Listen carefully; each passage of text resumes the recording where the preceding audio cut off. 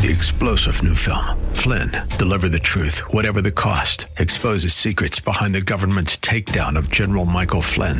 Flynn knew what the intel world had been up to. He ordered the first audit of the use of contractors. This set off alarm bells. He told the truth. He was the most dangerous person for Donald Trump to hire. They had to get rid of Flynn. Flynn, deliver the truth, whatever the cost. Available now. Watch it today. Go to salemnow.com. salemnow.com. Weekday evenings on FM 101.5 and AM 1400 The Patriot. It's 6 o'clock talk with Daryl Wood. Host Daryl Wood brings you the day's news and trending topics as only he can, with a unique blend of conservative opinion, constitutionalism, and thought-provoking analysis. Join the conversation. 6 o'clock talk with Daryl Wood. A daily look at the news in a way you won't hear anywhere else. Tune in to 6 o'clock talk with Daryl Wood on FM 101.5 and AM 1400 The Patriot, or stream at patriotdetroit.com. You are in what part of the country? Southwest Colorado. Wonderful. How are you picking us up? Oh, I stream you guys on my iPhone every day. Fantastic. I am a resident of Sterling Heights, but I frequently come to Southwest Colorado. I am just thrilled to be hearing from you out there in Colorado. Continue to listen, tune in again, and call at your earliest convenience. Godspeed. Run to Win with Daryl Wood, Monday through Friday at 4 p.m. on Faith Talk Detroit.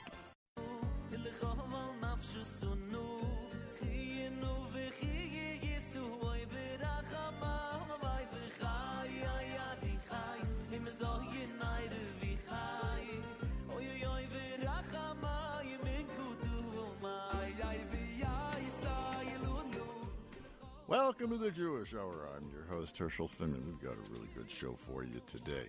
In this half hour of the show, we will be interviewing Rabbi David Eliezery, who's a Chabad Shliach in Southern California, was part of a group that just got back from Israel. And we're going to find out why did he go to Israel and what did he do in Israel. Second half of the hour, we'll be featuring some insights into the portion of Chaya Sorah, which can be found in the book of Genesis, chapter 23 and following. We've got a really amazing Hasidic story all the way at the end. We've got Jewish music sprinkled throughout. And we're going to go right straight to Rabbi David Eliezery. Hello, how are you, Rabbi David? I'm rocking and rolling. We're doing great. That's a good thing. Okay, so there's a bunch of Chabad rabbis from all over the country that recently went and recently came back from Israel, which is in the middle of a war. So where was the impetus that specifically now? Well, we felt what happened was, first thing, there was 27 rabbis, 25 from the United States, one from Canada, one from Australia. We felt there's a crucial time in history, we needed to stand with the people in Israel in a very real way. So this was all grassroots. It happened within a day or so when we decided we're going. And we just made it known that we're thinking of making a trip, and a whole bunch of people joined. We were actually surprised with the tremendous outpouring. And we got on a plane and we went to Israel. We came a week ago Sunday. That means this Sunday would be 2 weeks. They were left on Sundays. Everybody arrived on Monday. I came a day or two earlier. And we came there to make a statement that American Jewry and world Jewry is standing behind Israel and the people of Israel in this crucial time when they're fighting for their lives. Okay, so on one hand, people from, say, like America, when they hear the word war and they've seen, all the pictures on the news and whatnot, they're kind of thinking, these people must be crazy. And on the other hand, you have the people in Israel who are thinking, like, wow, these people are heroic. So did you feel a little bit of both? Well, I think some of the people here thought we were crazy, and the people there thought we were a little bit heroic. But I think what the people this event was really, it was transformational on three levels. It was transformational for us who went, because we were so deeply impacted by what we saw and what we experienced. It was transformational, we think, for the people we met, and for our people in our local communities when they saw that we went and we were standing behind Israel. I think it really emboldened them to feel more prouder and to feel that we here as American Jews need to stand up strongly. Okay, so you're in Israel. You're there for a week, which would include a Shabbos. Well, I was there for Shabbos. So the mission itself was only 3 days. I had come a little bit earlier to set things up, and I have a granddaughter who's in school in the north, and I spent the weekend in the seminary there speaking to the girls. They were all American girls, and to try to, to make them realize that what they're doing, as I told them that when they will sit with their grandchildren in 30, 40, 50 years, they're going to tell them I was there in this historical moment standing with Israel. Interesting. Okay. So what was the impact that going to Israel had on these 27 rabbis, David Eliezer? Well, I'll tell you what. First thing is that we cried, we sang. I want to tell you what happened the first day, because this really touched me in a very profound way. There was so many different experiences. The mission started on Monday, and the first group that flew in from Miami, the second group flew in from L.A., there was some that flew from New York. And the only way to get to Israel now is really El Al. In fact, when I was leaving at the end of the week, the only airplanes I saw in the airport were El Al and one plane from Azerbaijani Airlines. Azerbaijan is a military ally of Israel. And getting through security in Israel, Tel Aviv, is pretty quick. This is like you could check in and be toward the plane in 10 minutes. But we come the first day. One of the kibbutzim that was tremendously impacted in Gaza was Kfar Aza. It's an old socialist lefty kibbutz, and of the 400 or 500 residents, 100 were killed, another 15 or so were kidnapped, and they had moved everybody to another kibbutz in central Israel. And we came straight to that kibbutz. And you walk in, and number one, you feel this is not the old kibbutz of, the movie Exodus. This is a very successful, it looks like a hotel, beautiful buildings, great lawns. And as we moved into the kibbutz on this fantastic lawn between the building, like a big park, there's sitting groups of people on these white plastic chairs. Each one is a family, and each one is sitting Shiva. Now, I've been to Shiva homes, and we've all been to homes where people are mourning the loss of a loved one. But I've never been to a place where 5, 10, 15 families, 20 families are sitting Shiva collectively, each together because they're all in the same place, but each separate because they're all sitting family by family. So we sat down with these families. Here we came, a bunch of, Chabad rabbis from America, and here were these Jews from the secular socialist, old Mapai. Mapai is the old Labor Party in Israel, which is politically pretty much, has not done very well. Didn't even qualify in the last elections, really. And here we are, and we were brothers and sisters, and they cried and they told us their stories. A woman who was hiding in a safe room, and there's terrorists in her house. Somebody whose mother was killed, his brother was killed, his son was killed. The tragedy was so immense and was so profound, and we just sat there and cried together with them and heard their story. And what they heard, what they realized, is that we had traveled thousands of miles to be there together with them. So all these ideological differences, the week before, all these people would have been demonstrating for judicial reform in Tel Aviv, something I think is, I don't want to go into the subject today, which I think is necessary in Israel. But now all of these issues meant nothing. We were the same people. We were brothers and sisters. We had the loss that they feel of their immediate family members, of course, much greater than we can feel. But the fact that we came there and sat with them and cried with them, I think really was something that was very profound. Wow. What about the population at large? This Kfar, this little village, is a tiny little village located in as far as Israel's concerned, basically in backwater Israel. Did you think that your visit had an effect, on the population at large? We were on some of the major Israeli TV stations. I think it affected whoever heard about it, because what they're hearing is that American Jews are standing with Israel. So we went to army bases. We did a whole event one night for a tank base, and I'm sure everybody called up their mother and told them, guess what, a bunch of rabbis came from America. And we brought letters written from children here in schools in the United States telling them, we're behind you, we support you. And one woman soldier told me, I'm going to hang this up in my room. Yeah, I think those who heard about the fact we came, I think it made for them an important statement, because Israelis feel isolated this time, and they're worried about the support they're getting around from the world. And if you turn on CNN or BBC in particular, you'll see the kind of reporting, which in my opinion is quite biased. And here we came and said, "Anachnu omdim machrecha." We're standing after you. We're standing with you. So I think that whoever heard about this felt, you know what? We're not alone. World Jewry is standing with us. And we were the first rabbinic group that came to Israel since the war started. Now others are beginning to come, but we were the first. Okay, indeed. Okay, our guest today, to remind you, is Rabbi David Eliezery. He was part of a group of Chabad rabbis that just visited Israel in light of the events that are happening over there.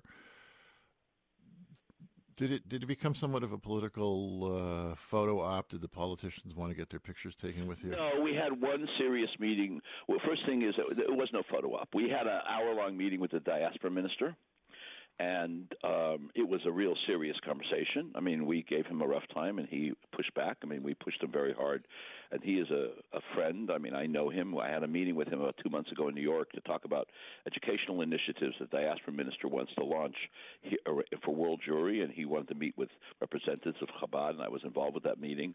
And I said to him, when we started, I introduced him to all the rabbis. I said, Amichai, his name is Amichai Shikli. I said, we sat together in New York to talk about Jewish education, and now we're talking about Jewish survival. No, this wasn't photo ops. It was real. And I think that he was representing the government to us. We tried to have we met with the chief rabbi also. We had a collective prayer service at the Western Wall, at the Kotel HaMaravi in the Western Wall in Jerusalem. No, this was not photo ops. This was not, I feel good, I'm here, please tell me I'm wonderful. I met the politician, and politicians all tell you how you're great. No, this was us telling them, we're behind you, you've got to be strong. This was not photo ops. There was photo ops, but the photos were important to tell other people, Jews here and abroad. I met this last week. I was at a community event, and I met a bunch of local Reform rabbis, and they were all talking to me about how I went to Israel. This impacted broad swaths of the Jewish community. You know, we were setting the tone about what needs to be done. So one of the rabbis, as an old friend, says to me, I had a trip to Israel planned for a few weeks, and I canceled it. So I said, I want you to call back your people and tell them you're taking them with you, and even if you get 5, you should leave. I don't know if he's going to do it. But what we accomplished here was we pumped up the local Jews to realize you can go to Israel, and you have to stand with Israel. And we set the tone and direction of what is. So this was not a photo op. This was real life. And when you sit with a family who's lost a daughter or a father or a son, or you sit with a soldier in a hospital who's wounded because he was shot, he's got bullet fragments in his back, it's not a photo op. It's real human-to-human connection. It's real Ahavas Yisrael, loving your fellow Jew. It's touching soul to soul.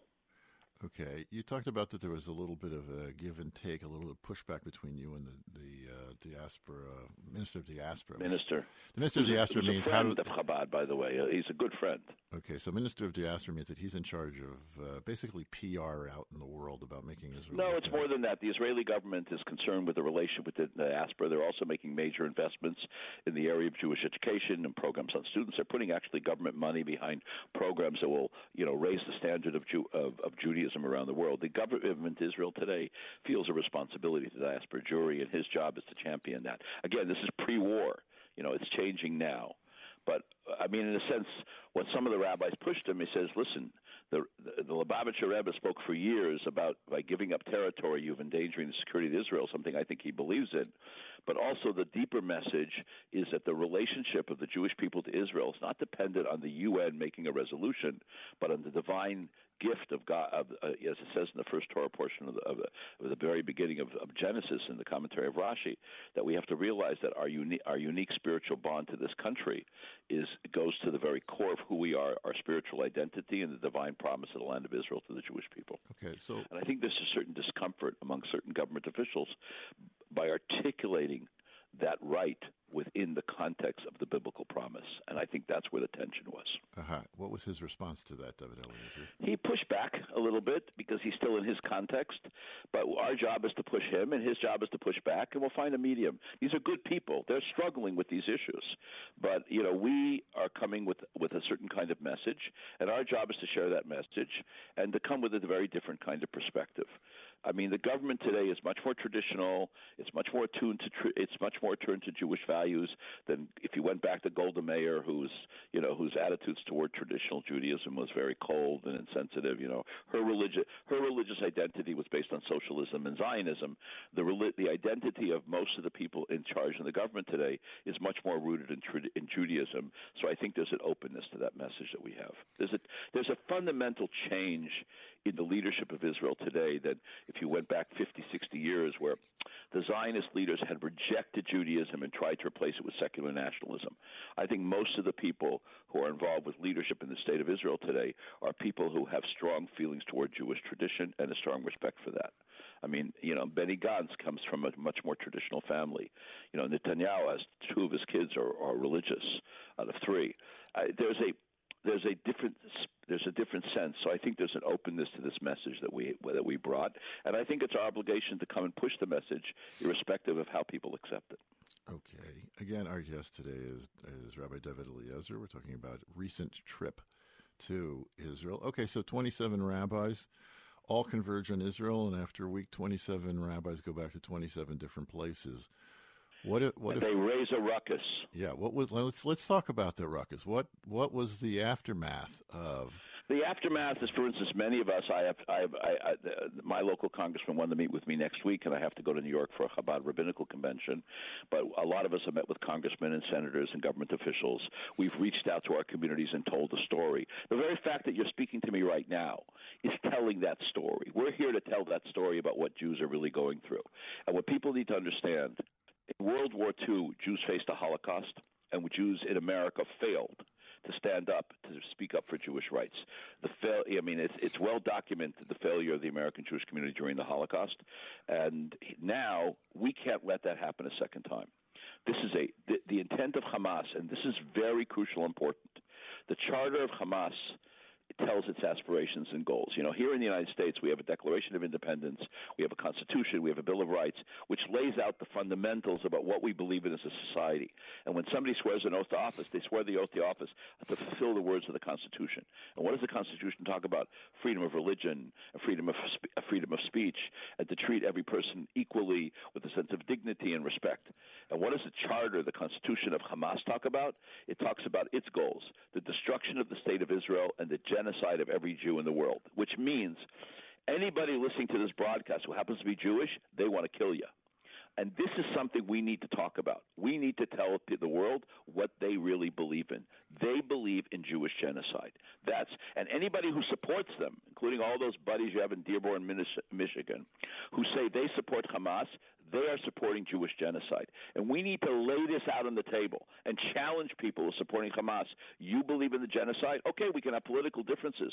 That's what America is all about leaving the swords at the door and having and arguing our differences in a democratic political process.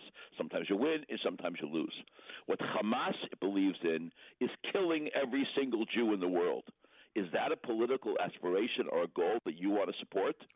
So I think what we came back is riled up to say, you know what, guys, we're fighting a war which is we haven't had since the Holocaust. This is an existential battle over the future of the Jewish people.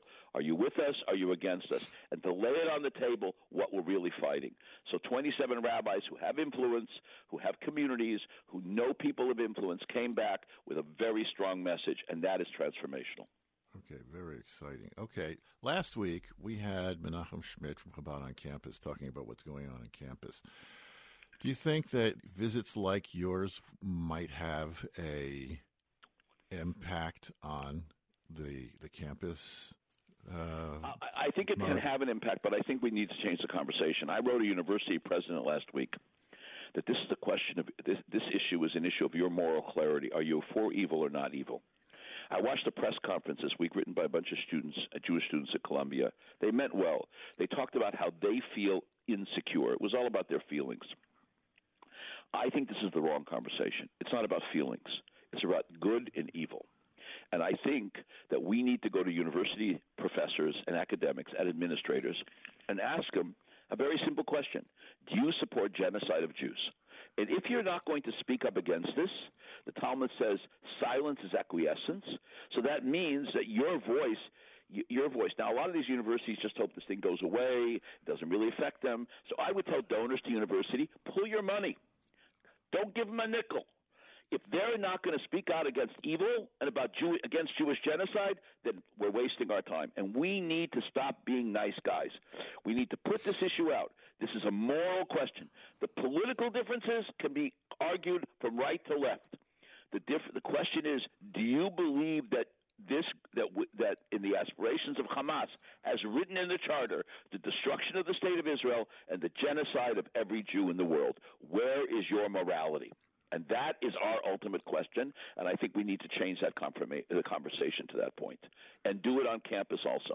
Because, they're all worried about being offensive if you say the wrong word, if you misgender somebody or something like that. This is not saying the wrong word. This is, I want to kill you. That means that every Jewish student in Columbia, the goal of Hamas is to kill them. Let's be blunt about it, and let's challenge these professors and these administrators and these presidents of universities if they have the gumption. If not, then why are they educating the next generation of Americans? They're morally bankrupt. Okay, understood. What's the reaction from your constituency to they're gung-ho. First thing, by the way, we raised a lot of money. We all raised money. We probably gave out over $500,000 in Israel from 27 rabbis raised in 3 days. That's pretty good. And I think that we gave money to Chabad centers that are doing unbelievable work with the families and food banks and working with the soldiers. And we gave, wherever we went, $20,000, $30,000, $40,000, $50,000 was put on the table to be supportive of the work to help the population in Israel during this very difficult time. So we saw this outpouring of support, which was astonishing. When you raise $30,000 in 24 hours just from one little email, oh, boy, you're doing pretty good. And that's what happened to every one of us. We raised a lot of money. Very interesting. Okay. Final words, Rabbi? I'm going to give you the last word on this one, Rabbi Eliezer. Well, we are in a moment of history, and Jews need to stand up and be proud. There's a website called Kidnapped from Israel. You can print up the posters and put them up in your shopping centers. And if anybody rips them down, videotape them and make them the subject. We need to realize that we are in a moment of history, and we can't do. The Jews of America cannot do what it did in the Holocaust, to stand by quietly on the side and say, don't do anything. I heard yesterday that one of the U.S. senators suggested Israel make a ceasefire. So I called up his office very respectively, and I said, I didn't reach him, but I left a message that I'm shocked that he would consider such an idea and give a victory to Hamas. It's not the time for silence. Silence is acquiescence. We have to speak up strongly with courage, with conviction, and realize the future of the Jewish people is at stake. Okay, that's going to do it. Our guest today has been Rabbi David Eliezery. Thank you very much. Rabbi Eliezer, if people want to get in touch or more information, you got some way for them to do it? Rabbi@ocjewish.com. Rabbi@ocjewish.com. They can send me an email. But I think everyone has to ask themselves a question. You can send me emails. I'll be glad to read them.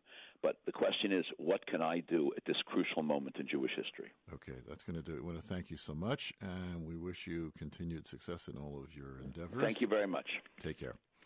We're going to take a quick commercial break, and we'll be right back. You're listening to the Jewish Hour. Want assurance of quality and excellence in kosher?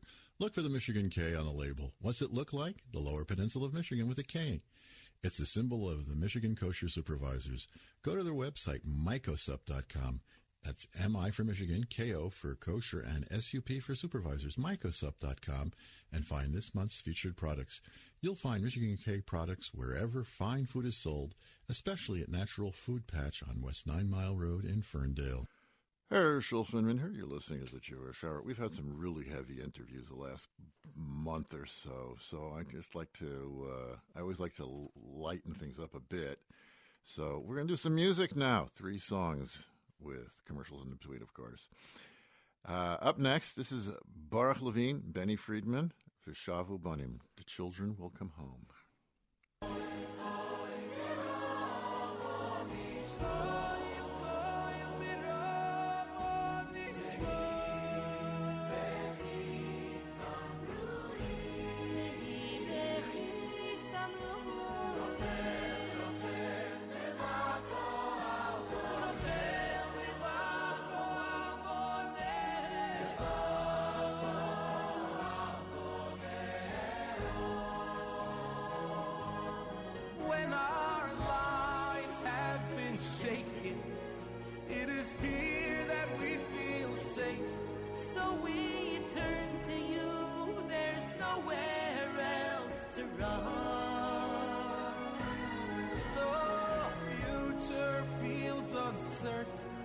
But in this promise we have faith. Oh, if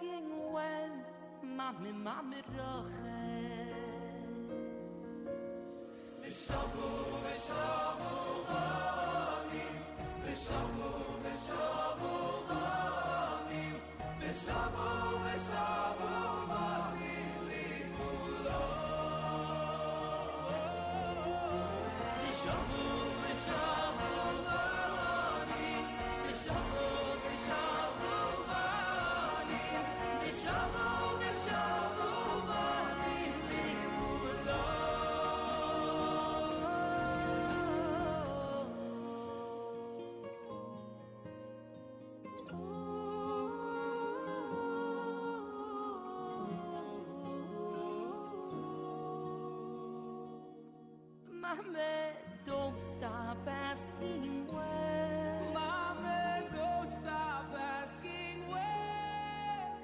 Don't stop asking when. Mama, Mama,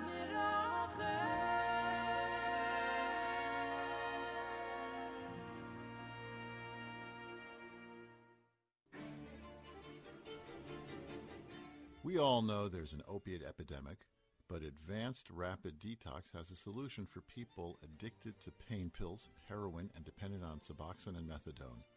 Advanced Rapid Detox performs detox under sedation in the hospital. Patients sleep through withdrawals and wake up without cravings. Dr. Julia Aronoff and the staff at Advanced Rapid Detox help people restore their lives and the lives of their families. Addiction affects everyone, even in the Jewish community, and Advanced Rapid Detox is there to help. Call 800-603-1813.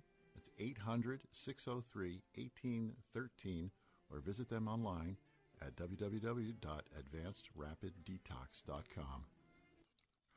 Herschel Finman here. You're listening to the Jewish Hour. Last week, I did play a klezmer song, but it was the opener. It was 20 seconds, and I mean, thank God people are listening to the show. I didn't. I got called on the carpet for it. When are you going to play a real song? Hello. You know, so there is that faction out there that listens to the Jewish Hour that does like klezmer music. And so we'll make up for it this week. This is, it's a wonderful group. It's from Montreal. It's got to be about 30 musicians. It's called the Freilich Klezmer Orchestra, and they're doing some of their own stuff. This is the few pieces that I heard were all brand new compositions. It's not like they're doing the Haser Bulgar or my Greenik is this song's called the Golden Chasen, which means the Golden Wedding, and it's just an amazing piece. Let's listen.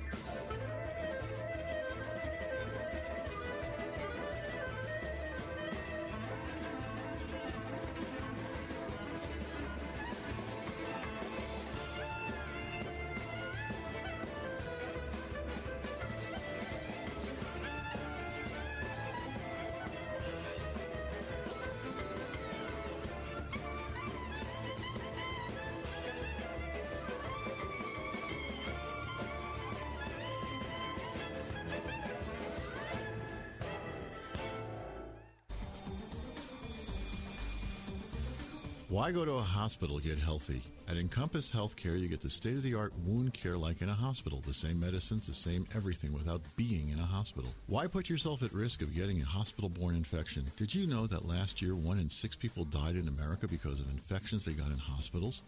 Encompass Healthcare is an outpatient facility. That means you get your wound care treatment and then go home. There are no wait times at Encompass Healthcare like in ERs. Healthcare is personal and works better, faster, and easier. Encompass Healthcare provides a state-of-the-art outpatient facility close to where you live.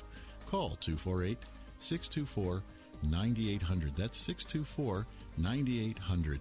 Auto accident, workman's comp, and most insurance is accepted. Encompass Healthcare's goal is to get you healthy with as little disturbance to your daily activities. Call 248-624-9800. Herschel Finman here. You are listening to the Jewish Hour. We've got time for one more. This is Moshe Lichtenstein, like the country. And this song is called Shema, which is the whole thing he's talking about over here is from the Literature, culminating in the Hero Israel prayer.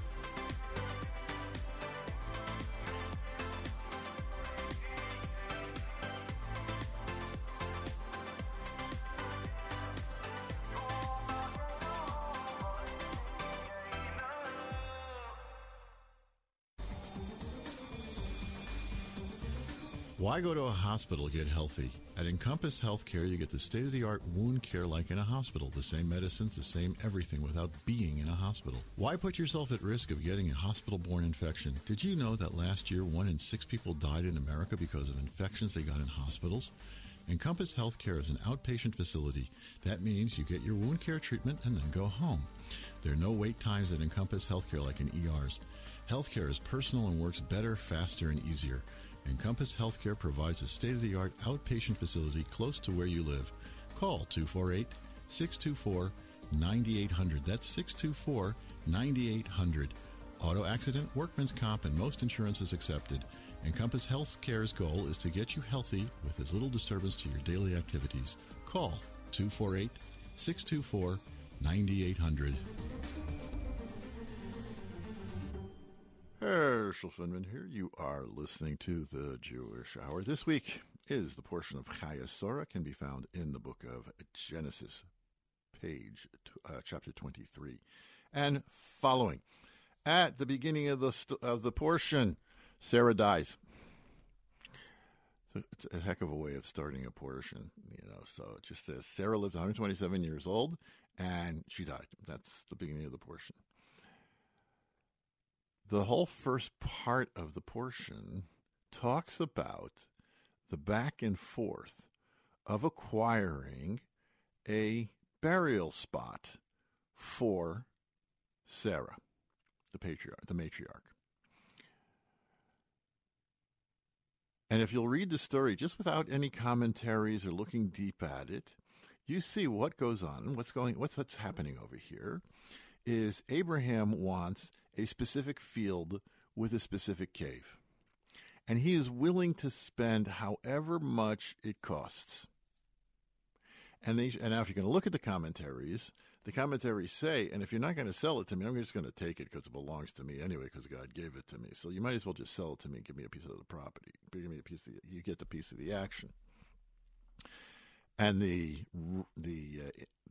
native Hittites understood that they were going up against Abraham, as indeed when it was announced that Abraham wanted a specific field, so they appointed the owner of the field as a chief, because up until then he was just some schmo, and like this said, Abraham should talk to just some body. No. Abraham's going to deal with a chief, so they appointed him a chief out of the honor and respect to Abraham. And what happened? There was a sale. And Abraham bought the city of Hebron. That's what Abraham bought. Let's talk about the city of Hebron. People aren't talking about Hebron these days because they're worried about other parts of the country of Israel. But there's still stuff going on over there. Hebron is a primarily Arab town. There's a small enclave of Jews. And then when Jews wanted to move back after, I'm not sure if it was the 67 war, the 73 war, when they started to do this, there was a lot of, I think it was after 73 actually, there was a pushback. And they said, no. The Israeli government said, you cannot live in Hebron. We're going to put you up in the hills. We'll call it Kiryat Arba, which was when it says in the Bible that he Kiryat Arba, he Hebron. So it'll be like you're living in Hebron, but everybody knew they weren't living in Hebron. And so there's I don't know, like maybe 500 families living in Hebron proper. It's one of the holy cities of Israel. And it belongs to the Jews. And how do we know it belongs to the Jews? Because it's documented in a document which is 4,000 years old, as is the rest of the country. Abraham was told in a portion of Lech Lecha 2 weeks ago, mark out your turf, walk around the country, set up your signposts. This is where my country ends. And these are the borders. And Abraham did that. That establishes acquisition of land. And nobody challenged Abraham when he did that way back when. So guess what? What happens with land when somebody passes away? It's immediately inherited by the offspring. And when the offspring grow up and pass away, what happens to it then? It's inherited by their offspring. And so there has been an unbroken chain now. And indeed, the 16 million Jews that live around the world, who all refer to themselves as descendants of Abraham, through Isaac, who is the only heir apparent. Ishmael was kicked out. and you can look in the Bible in last week's portion. And Yishmael actually, at the end of this week's portion, acquiesces to that and says, yeah, I have no portion in this land. I'm going to Saudi Arabia where there's oil. So everybody agrees. Everybody agreed, and the agreement continues now 4,000 years later, that the land of Israel is called the Holy Land. It's called the land of Israel, the land of the Jews. It's all written down. People have doubts. Let's take a look at this on a more personal level. Our bodies, and we said that let's have a step back. Everything that happens in the Bible, every country, every person is an allegory to something that has to do with ourselves. So, including the land of Israel. The land of Israel refers to our bodies. And we have our Abrahams, and we have our Canaanites, as you might say.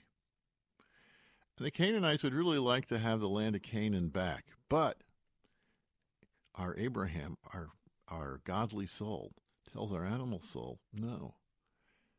It might be easier to do it your way, but the real way, why was the world created?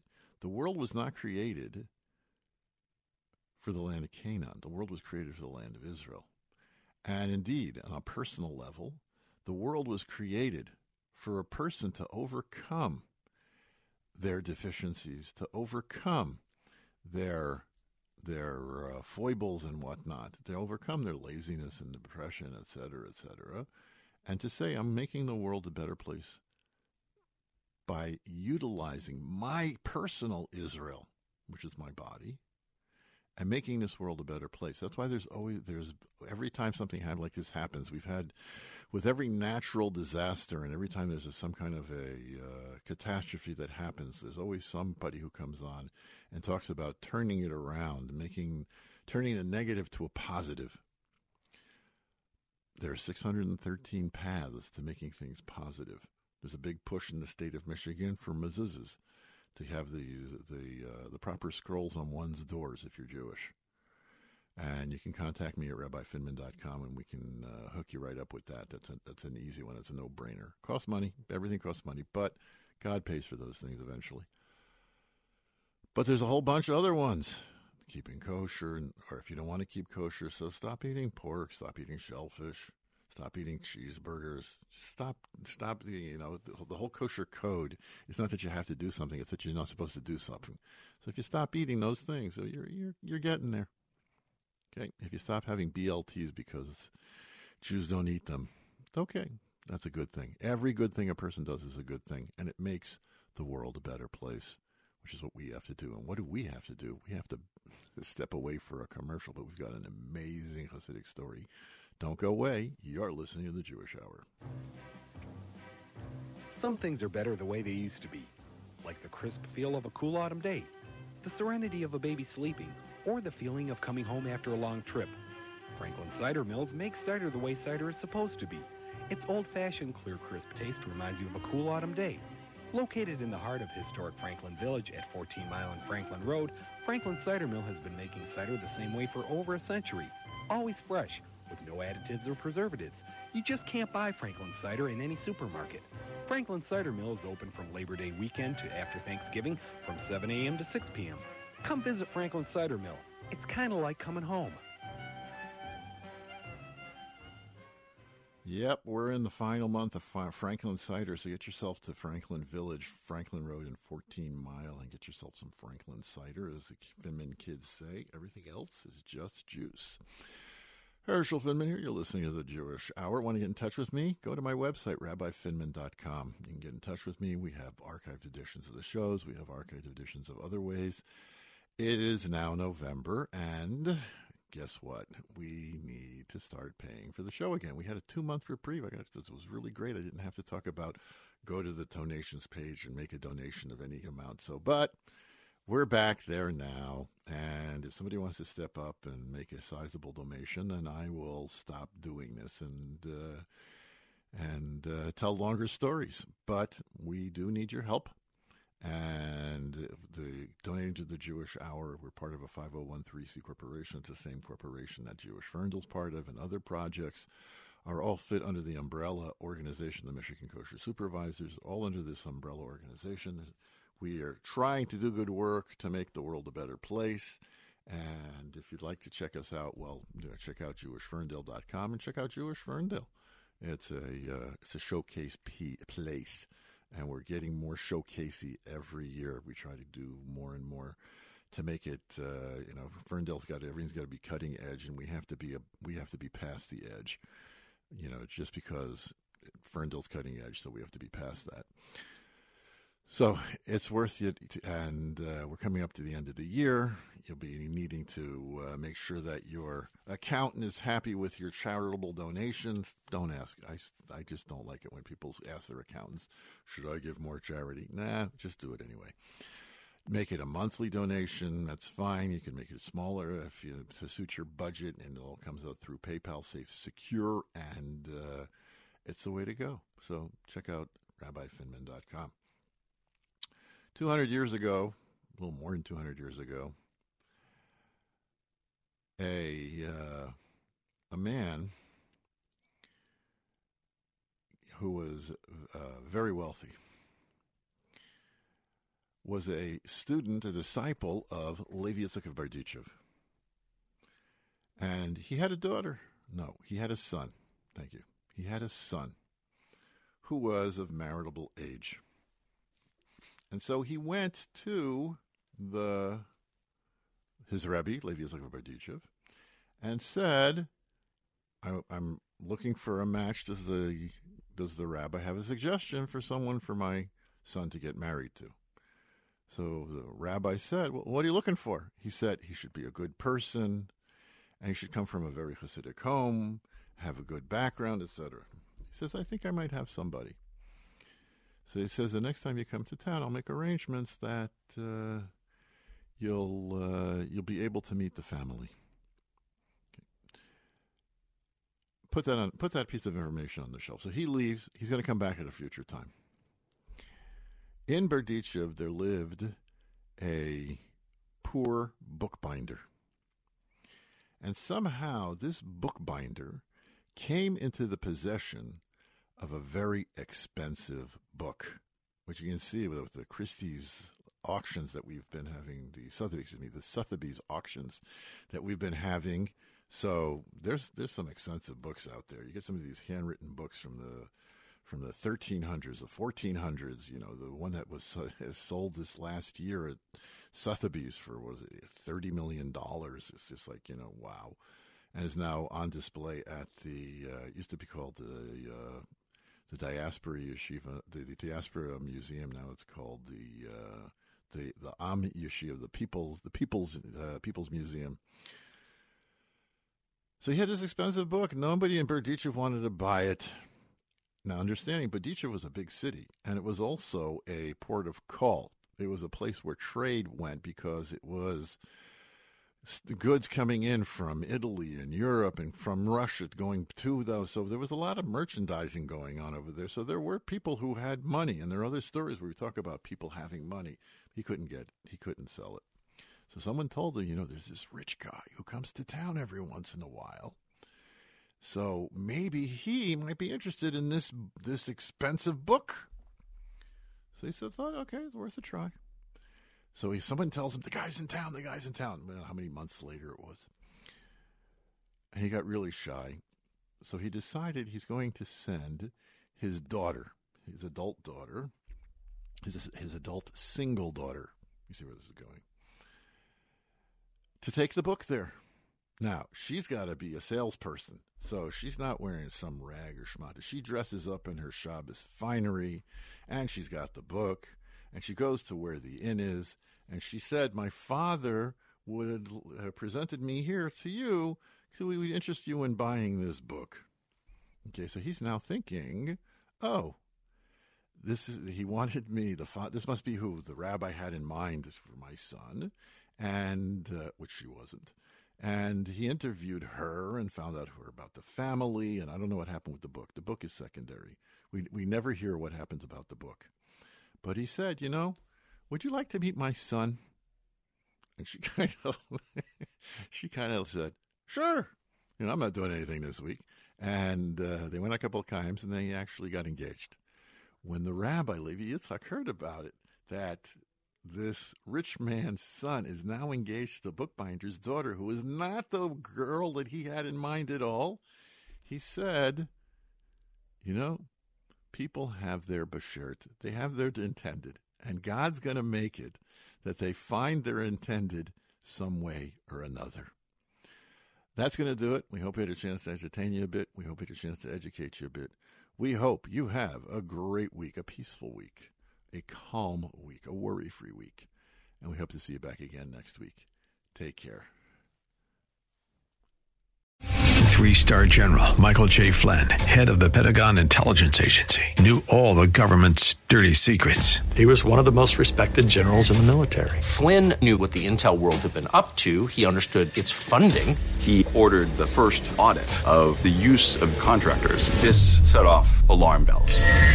The explosive new documentary, Flynn, Deliver the Truth, Whatever the Cost, uncovers the facts behind this scandal. Flynn told the truth. He was the most dangerous person for Donald Trump to hire. I find out the worst enemy that I'm going to face in my life is right here in America. They took my assessment and they wanted me to change it. And I was like, I'm not changing it. They had to get rid of Flynn.